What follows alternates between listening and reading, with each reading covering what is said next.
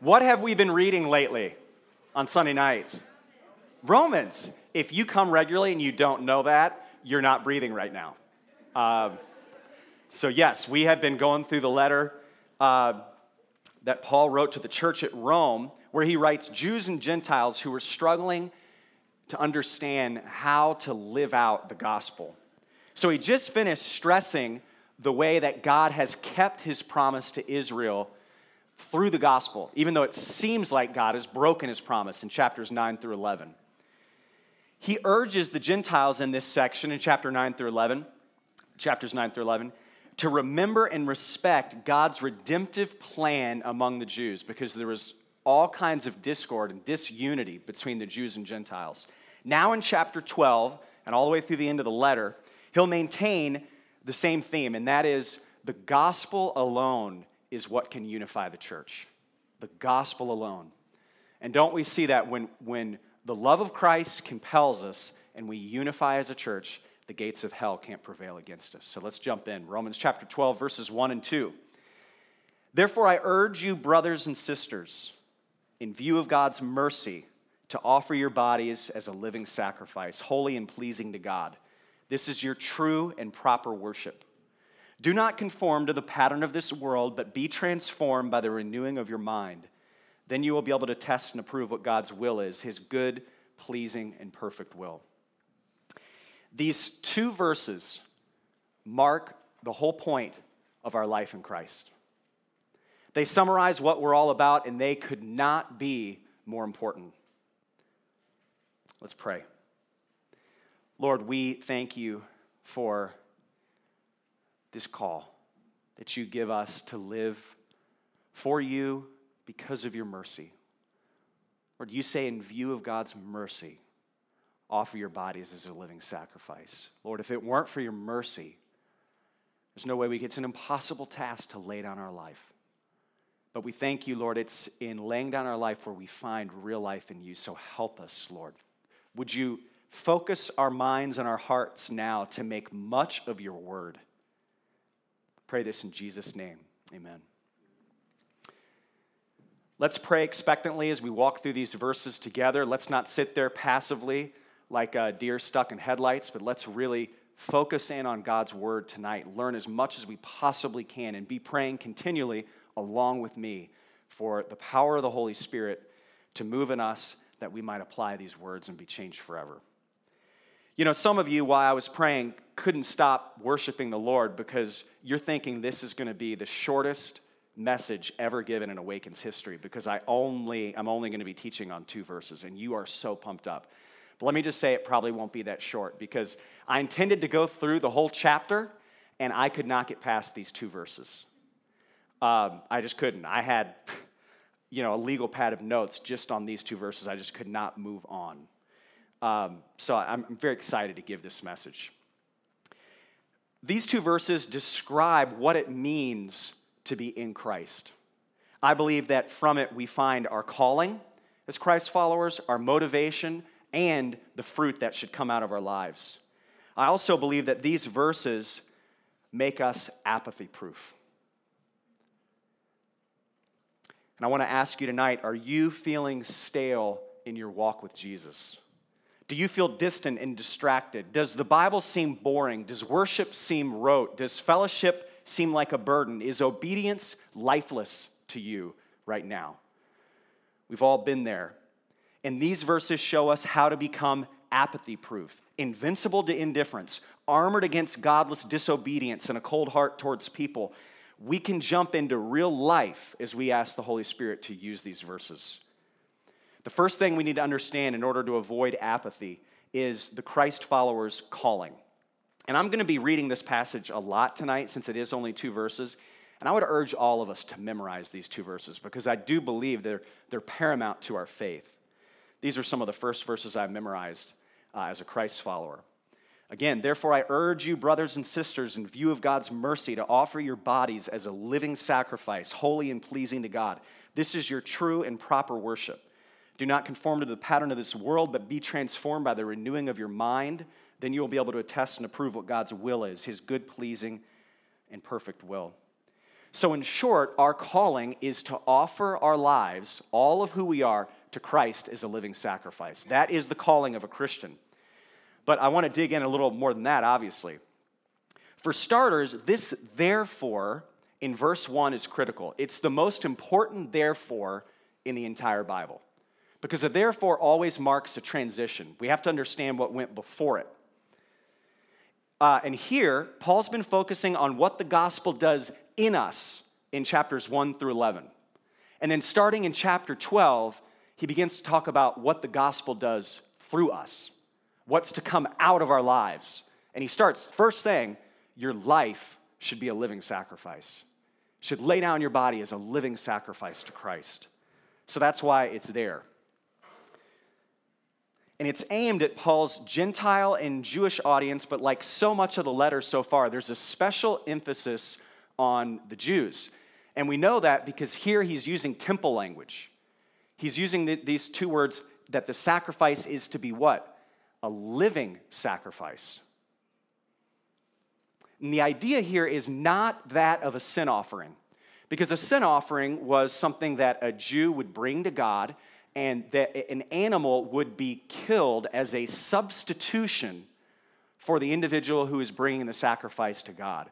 Because the penalty for sin, the Bible says, God says, is death. So God commanded the Jews to bring an animal sacrifice, and that animal would become a substitute, suffering the penalty that they deserve for their sin. But Jesus is the once for all time sacrifice. We don't need to make continual sacrifices for sin, and he's freed us from all condemnation. So Paul doesn't have a sin offering in mind here. He has a whole burnt offering. And this is a very special act of worship for the Jew. It meant that they took one of their prized animals without defect or blemish. It would have been very expensive, and they were to offer it to God and burn it, which could seem wasteful, right?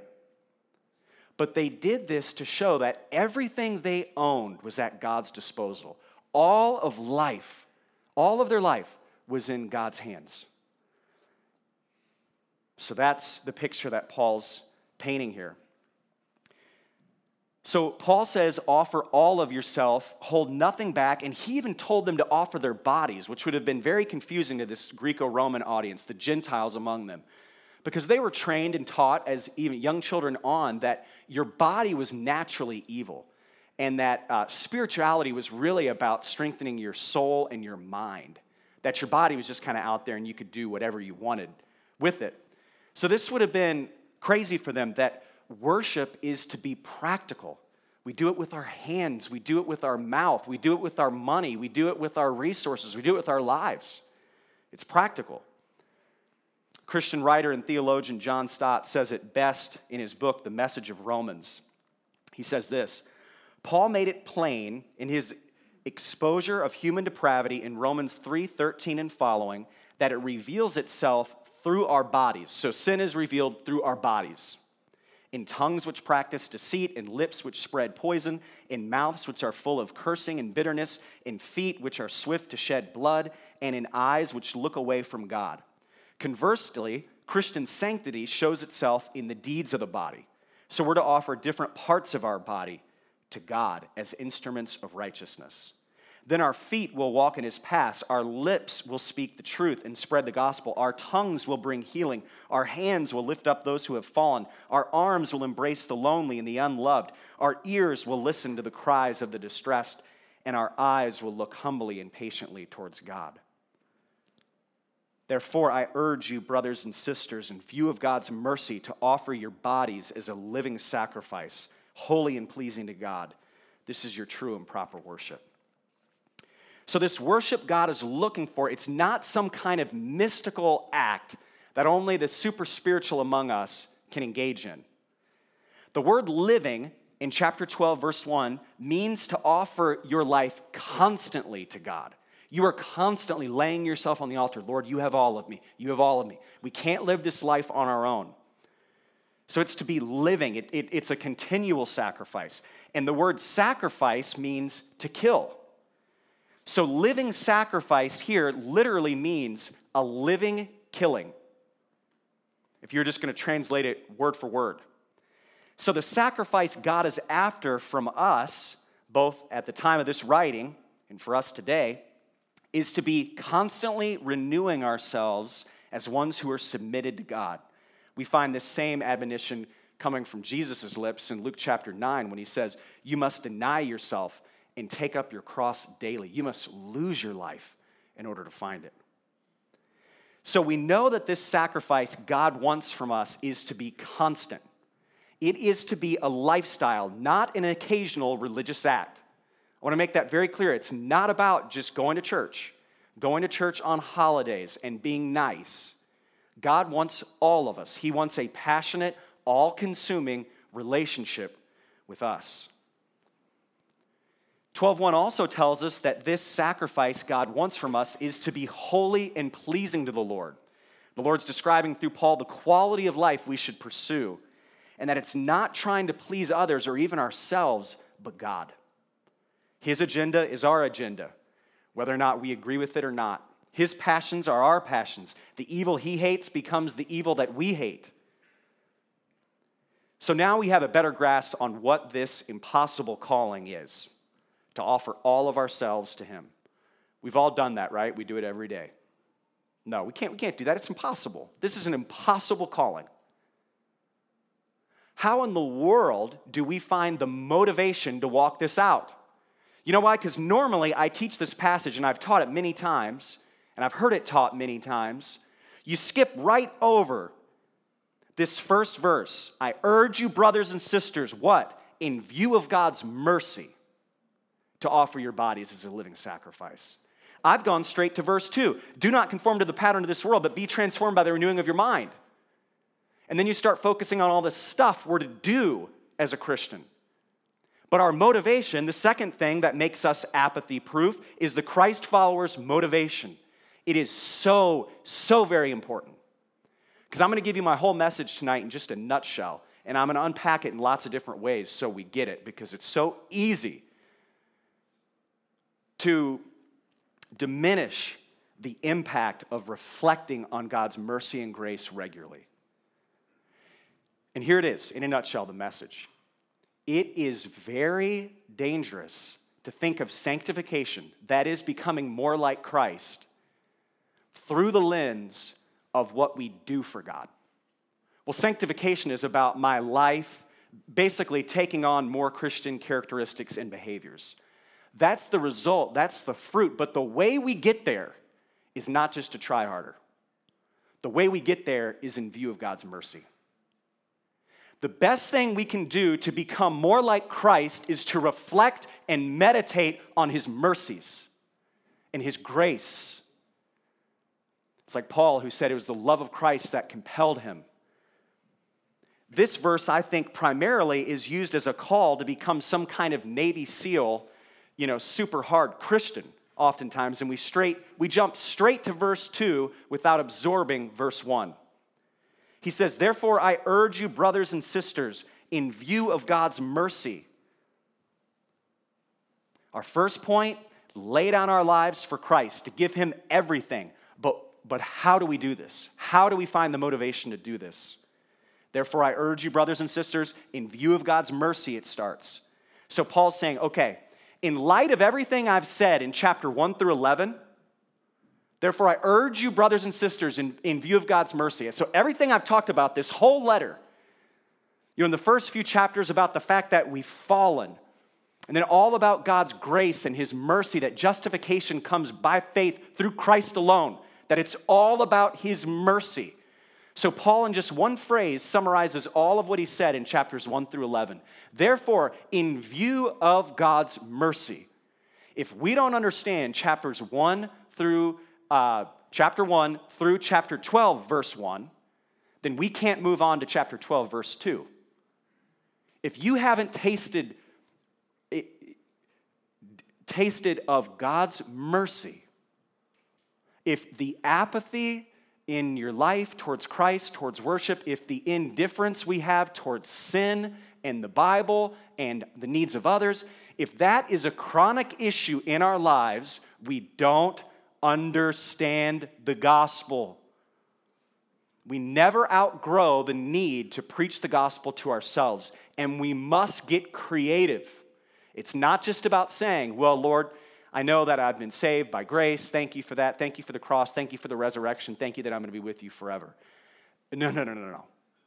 The renewing of our mind makes us much more creative than that in reflecting on his mercy. I'm basically giving you the whole message. Man, what am I going to say now? So the only fitting catalyst to live for Christ comes from gratitude for grace. One of the greatest prayers we can pray is, make the cross as scandalous to me now, more scandalous to me now than it was the day I met you.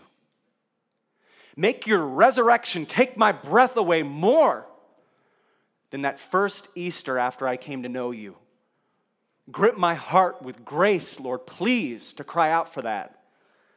Otherwise, we become Pharisees. It becomes all about works and about comparing ourselves to other people, and at least I'm not as bad as the person I'm sitting next to. And that's not what salvation is about. That's why Romans 8 is so important to understanding our salvation. You remember what Paul says in Romans 8? Therefore, I urge you, in view of God's mercy. Paul spoke the most about God's mercy in chapter 8. Do you remember the last part? He says, for I'm convinced that neither death nor life, neither angels nor demons, neither the present nor the future, nor any powers, neither height nor depth, nor anything else in all creation will be able to separate us from the love of God that's in Christ Jesus our Lord. Because you see, if we were afraid of losing our salvation, if we weren't secure in our relationship with Jesus, then our relationship to him would become toxic. It's important. If we're motivated by fear, something dangerous happens in our faith. Our motivation will lose its power over time if we're motivated by fear. It's draining. It works great for a while, but then we're too tired to care, and we just chuck it. That's why oftentimes you'll see older Christians kind of become stale. You're motivated by fear, and you get sick of trying. Fear elicits repentance applied for fear of consequences, not of love. You know, repentance is it's the kindness of the Lord, Romans tells us, that leads to repentance. Repentance is supposed to bring us closer to the Lord. Have you ever seen a good parent discipline their kids? Have you? And a good parent knows this. That's some of the most tender moments with a child. It's supposed to draw them closer if it's done right. But when you're afraid of mom and dad, repentance is you want to do it as little as possible. You want to avoid any type of discipline. The Lord is to be appeased, not loved, when fear is up front. Along the same lines, suffering and difficulties are seen as punitive and avoidable if we would just work harder for God, if we're motivated by fear. So Paul says that when we see and experience life through the lens of God's mercy, we find true and proper worship. Do you read that? Is the passage still up there? Yeah. You read that? True and proper worship. So when we view life through this lens, it's true and proper worship. Now, this phrase can be a little misleading in the NIV, and this worship is called spiritual in the ESV, but it literally means logical. So let me go over here. This is quicker. Therefore, I urge you, brothers and sisters, in view of God's mercy, to offer your bodies as a living sacrifice, holy and pleasing to God. This is your true and proper worship.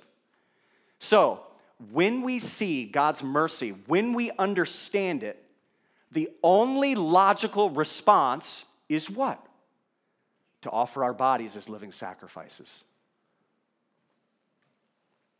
That's what we're to do. In other words, once you understand God's mercy, anything less than complete and total sacrifice to God simply does not make sense. In fact, I would add that if mercy does not regularly blow out the dust of indifference to sin and apathy to worship in your soul, then, as mentioned before, you don't understand God's mercy. You don't understand the gospel.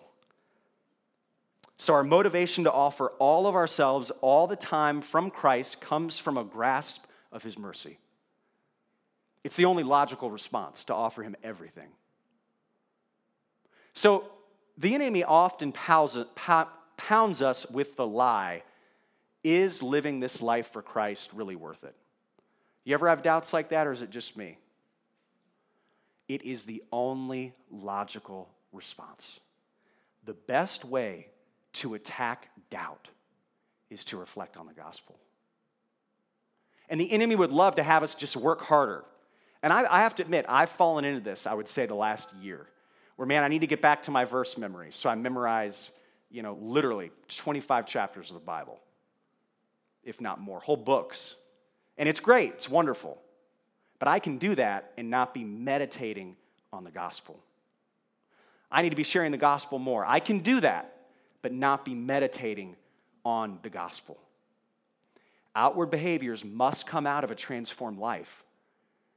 But we must make sure that we're leaning into the Holy Spirit to pour the love of Christ out into our hearts, or it's just our own efforts. So now we get to the Christ followers' fruit, our last point here. So the fruit that comes out of a life absorbed and obsessed and transformed by the mercy of Jesus will come with some serious change. It says in verse 2, "Do not conform to the pattern of this world, but be transformed by the renewing of your mind." So the fruit is negative and positive. The life transformed by Christ will negatively not conform to the pattern of this world, and positively it will be transformed by the renewing of our minds. So it's two. The renewal of our minds is definitely intellectual. Okay, it is. Colossians 3:16, "Let the word of God dwell in you richly." So we're to pore over Scripture, we're to memorize it, we're to study it, and we're also to not conform to the pattern of this world. That means we avoid media that's sinful. We avoid over-entertainment. We avoid materialism and all those things that conform us to the pattern of this world. But it also means to be transformed. The lens that we view life through is changed. Our emotions, our motivation, the way we think about things, the way we discern good from evil, all of those things is changed, is transformed. In short, our thinking should become more right or righteous, intellectually understanding the difference between good and evil, wisdom and foolishness, and all the rest. And our imagination should be captured by the mercy of Christ. We should be envisioning the redeemed people of God and the redeemed creation that Christ will bring when he comes back. We went through that Day of the Lord series. That should be consuming our imaginations. And it should be changing the way we live here and now. Just like an athlete envisions a future with a championship ring, or an actress a future Oscar in hand, we're to deny ourselves and follow him with an all-consuming future vision of the last days when Jesus restores all things. Another result of this total life offering is that according to verse 2 of Romans 12, we'll be able to test and approve what God's will is, his good, pleasing, and perfect will. Good here is not an adjective, it's a noun. Meaning God's good will is not what's being said here. It is, God's will is good, but rather God's will is what is good for every believer. So this isn't describing the characteristics of God's will, that it's good, pleasing, and perfect, although it is. It's saying that God's will be good, pleasing, and perfect to us. It's what we need, and it's not speaking of God's unique will for each and every person, like, where you should go to college or something like that. It's talking about God's general will for every believer, that when we're transformed, when we're intellectually transformed, when the lens we view life through is transformed, then we're able to enjoy and see God's will. So a Christian transformed in her mind to be more like Christ will come to approve and desire God's will, not her own will for her life. She discovers that God's will is what's good for her, and that it's what pleases God to walk that out. So these three, the Christ followers' calling, motivation, and fruit, make us bulletproof to apathy and indifference towards God. In short, we need to come back to the joy of our salvation. That's the application here. We must view life through the lens of his mercies. And many believers love the part tonight about don't conform any longer to the pattern of this world and be transformed by the renewing of your mind. So and this is great. There's admonition to watch. Be careful about what you watch and what you listen to. Be careful what you spend your money on and all of these behaviors. But I think often that message is given without Paul's main intent. For the whole section, Romans 12 through the end of the letter, it's in view of God's mercy. We cannot move on, I want to say this again, to verse 2. Do not conform any longer to the pattern of this world, but be transformed by the renewing of your mind. We can't move on to that if we don't get chapter 1 all the way through chapter 12, verse 1, in view of God's mercy. We want to be Romans 12:1 Christians in order to be Romans 12:2 Christians.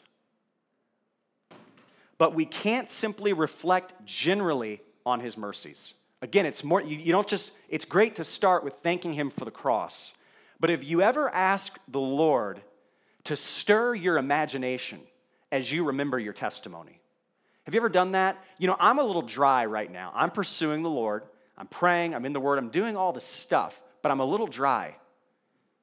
You know what helps me to get out my journal? I'm going to be doing this tomorrow. I'm going to be sitting down with someone on my day off, which is Monday, to talk to them about this very thing, my testimony. But not just, the generic thing I share, the elevator talk with someone that I've got 30 seconds to share with. The long one, the one that takes an hour, where I describe the people that God used to get my attention, where I describe in detail the emotional response that I had to realizing that I was a sinner and the weight of my sin. How as a, tough 16-year-old athlete who thought he all had it together, that I wept for a week straight when I realized just how much Jesus loved me. That I had hurt him so deeply with my sin. And I started to see all the ways, both small and large, that he had pursued me, the people he had put in my life. And then how those individuals came to know Christ. What were the influences on their life? Thinking about how God has used me over the years. Allowing myself to spend considerable time on those passages that have been so meaningful to me throughout my life. Life verses. And letting God speak to me about his mercy. To not brush past that. It's not an elementary teaching.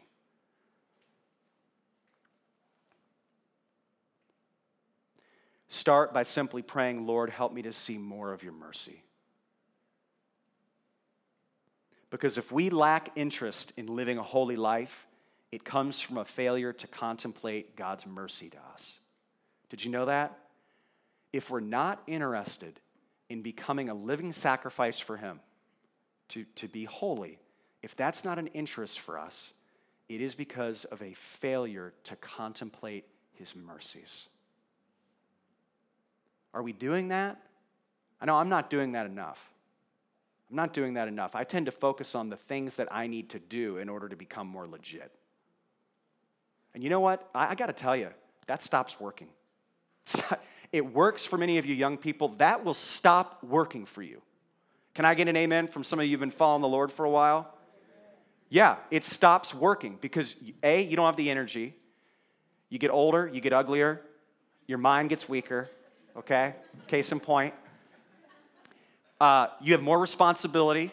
You've got children. You've got people that are counting on you. You've got all this stuff in your life. And the Lord doesn't let you get by with relying on anything but him. After what, when you're young, okay, Chris, I'll let you go ahead and spin these wheels and you see God working and moving through you, even though you're relying on yourself and not him, when you're not meditating and reflecting regularly on his mercy and grace, when you're not preaching the gospel to yourself. And then trials come. And they take the wind out of your sails. And unless that prayer life connects you to the Lord Jesus Christ and the power of the Holy Spirit and his counsel and his comfort, he will eventually pull the rug out from underneath your feet, and disciplines alone will not be enough. The disciplines come out of contemplating on his mercy and his grace. One of the things that I have done, let me back up here. This became painfully real to me in 2001. I'm not going to go into all the detail, but I was going through absolute hell. And I printed out all of the verses on the love of Christ, and they literally reparented me. And I went over them and memorized them every day. Just went over them and over. Said them out loud over and over and over and over and over and over. You see, because God's word, it penetrates, it says in Hebrews, to dividing soul and spirit, joints and marrow, that it judges the thoughts and the attitudes of the heart. This book that we read is living and active. It changes us. God can refather you. He can change you. You can experience the love of Christ through the indwelling Holy Spirit when you make much of his word and cling to it. And I would encourage you to do that. I'm going to go ahead and invite the worship team up. Remember your testimony, but be specific. And you know when prayer time, when you hear crickets in prayer times the most? When you say, hey guys, we're just going to worship the Lord for a while. We're not going to get into request. That should be pouring off our lips. Where you have to interrupt one another. Lord, thank you for this, thank you for this, thank you for my salvation. Getting into the details of his salvation. Getting into the details of how he chose the church and uses the church as a redemptive tool. Praising the Lord for the last days when he'll come back for his people. It should be pouring out of our mouths. And we have to let the Holy Spirit educate us, don't we? In changing our imagination so that we think much on his mercy. And I'm going to give you the chance to do that now. So grab your notebook or your phone, and I want you to write down specifically about his mercy to you. So you can start generally with your salvation and then dig into how he specifically got your attention, how he showed you your sin, how he demonstrated his love to you specifically. Go ahead and write that down right now. And then also write which passages from the Bible, which verses he used, or something along those lines as the Lord leads. And then I also want you to write down, it can just be a sentence even, how are you going to reflect and meditate on his mercies this week?